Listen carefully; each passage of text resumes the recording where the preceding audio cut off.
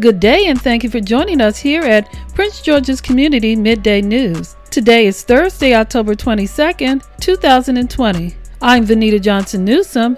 In today's top story, OxyContin maker to plead guilty to federal criminal charges.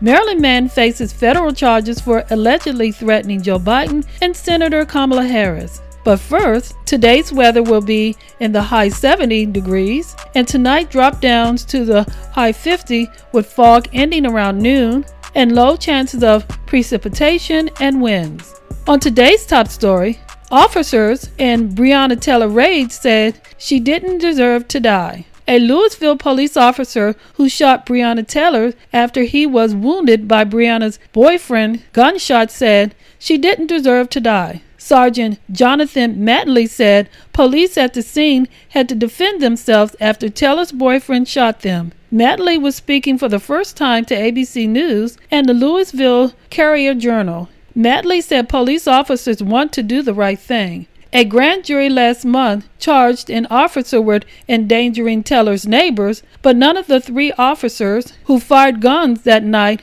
were charged in Taylor's death. A grand jury said they weren't given that option.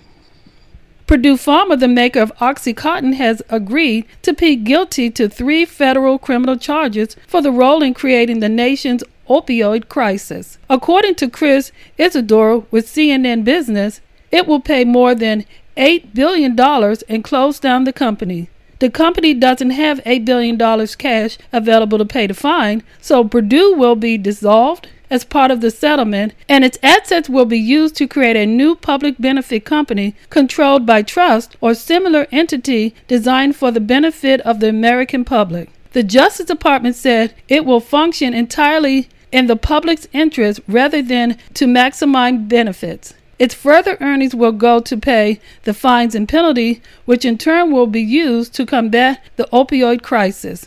25 state attorney generals wrote U.S. Attorney General William Barr last week, arguing against the plan to create a government-controlled company out of its assets of Purdue Pharma, arguing that the government should not be in the benefit of selling OxyContin. Connecticut Attorney General William Tong said the settlement provides a mere meager of justice for the victims of Purdue's callous conduct, and the federal government had the power to put the shacklers in jail, and they didn't. Instead, they took fines and penalties that Purdue likely will never fully pay.